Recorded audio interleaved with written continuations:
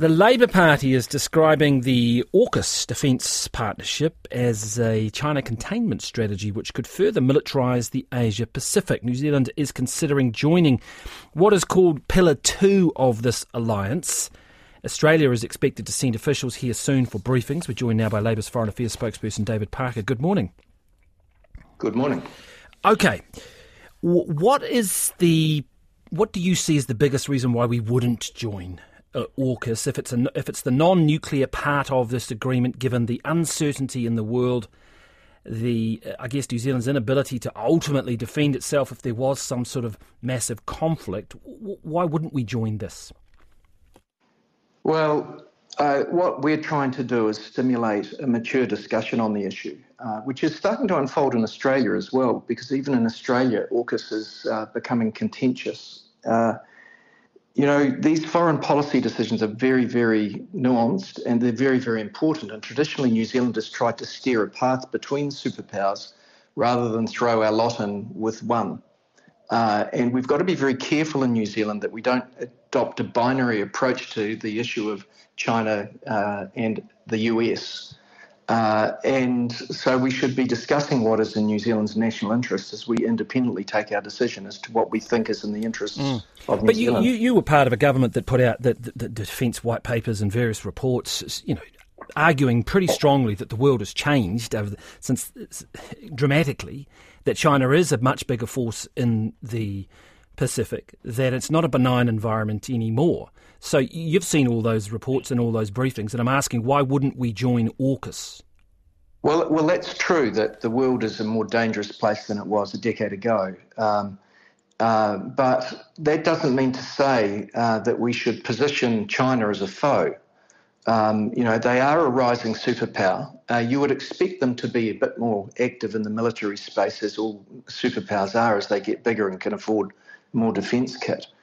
They're a very important economic partner for us. It's not all roses. We don't say that. We're critical of them on human rights issues with some of their minority populations, and we don't like some of the things that they do in the Pacific with debt diplomacy, and we criticise them for those things. But that doesn't mean to say that we should throw our lot in with the United States in respect of Pillar 2. Are you of the view, similar sort of Paul Keating, I think he's been a strong critic in Australia, which he argues that AUKUS, which ultimately is about nuclear subs at the top level, is effectively is about war and about potentially fighting China. He argues that there's no threat, China's not going to invade Australia or New Zealand, and that it's completely overblown. Do you agree with that? Well, I think that's the debate that we need to have, and I'm not trying to reach a conclusion on it on radio this morning, but sure. I do agree that it's in New Zealand's interest that we have a demilitarised Pacific. Now, just this overnight, we've had NATO responding to threats from one of the presidential candidates, Mr. Trump, in the US, saying that the US won't defend countries in Europe that aren't spending enough, in his view, on defence. Terrible thing for him to say. New Zealand's GDP is $400 billion.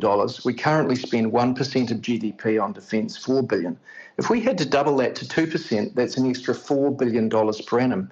Would we be better spending that on helping Pacific nations with infrastructure, helping them defend their economic zones and fish their fisheries for their own benefit rather than so much of that? Yeah, but we play by a rules-based system, right? And so if you take the example of Yemen, where we've, now putting aside whether or not you believe there are links to Israel, and let's just put that aside to 1 second, and I know that's a debate, but ultimately we are upholding maritime laws. We're a trading nation. We have to play our part. Now, if you're not spending the money on defence, then how are we going to do that? Well, as a government, that's where there's a bit of hypocrisy from the likes of Judith Collins, in my opinion, because she accuses us of being freeloaders in the Labour Party. It's us that invested in the frigates. It's us that invested in the P-8 aircraft at a cost of $2.3 billion during the last government. So we're not freeloaders. We do agree that interoperability is important with our allies, who include Australia and the United States, but that does not mean that we should be part of AUKUS too. Well, that's an interesting point. I want to pick you up on that, because there are those who will argue that we would lose or start to lose interoperability, the ability for our forces to do exercises together, if we didn't join Pillar 2, that the technology, we would fall behind, and then there would be a reluctance to do that work together. Well, let's have that debate. Is that true? I'm not convinced that that is true. We certainly have interoperability now, and we've invested to make that better in recent years. So, clarify your current position is you're not completely ruling out the idea. You just want.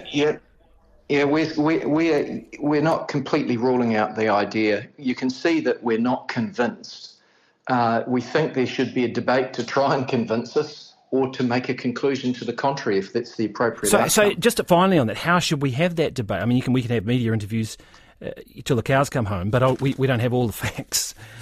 Should there be some sort of a parliamentary select committee inquiry, some way in which the public can engage and we can get a bit more information? Well, that is the role of politicians as well as the media to engender these debates, which is what we're doing. And we'll be pushing this debate along and trying to educate both ourselves and the public as to what are the risks and opportunities of AUKUS Pillar 2. Doesn't make us isolationists. We're internationalists to the core. But, we're not yet convinced that AUKUS Pillar 2 offers anything to New Zealand that won't come to us via our existing mechanisms and relationships. And we think we have to be very careful to avoid binary choices between superpowers. Just finally on that, because some people say, are you just fearful here? Are you putting trade interests ahead of security and I guess, moral concerns, that we've got such a big trade relationship with China? Are you worried that we would lose that, therefore it's not a trade thing? No, but the strength of our relationship with China does show up in our trade relationship and shouldn't be ignored. But no, it's not primarily a trade issue. Asia is an enormous place. There are billions of people there. It's not just China. There are the ASEAN nations. There's Japan. There are other nations that are active in the Pacific, including France and the European Union. There's a lot of relationships here. And I think we have to be very careful that we don't choose to pursue a binary relationship with the United States to the exclusion of others, including another superpower, China. Thank you very much. That is Labour's Foreign Affairs spokesperson David Parker. That is an interesting debate. No doubt we will have more discussion about that on Morning Report.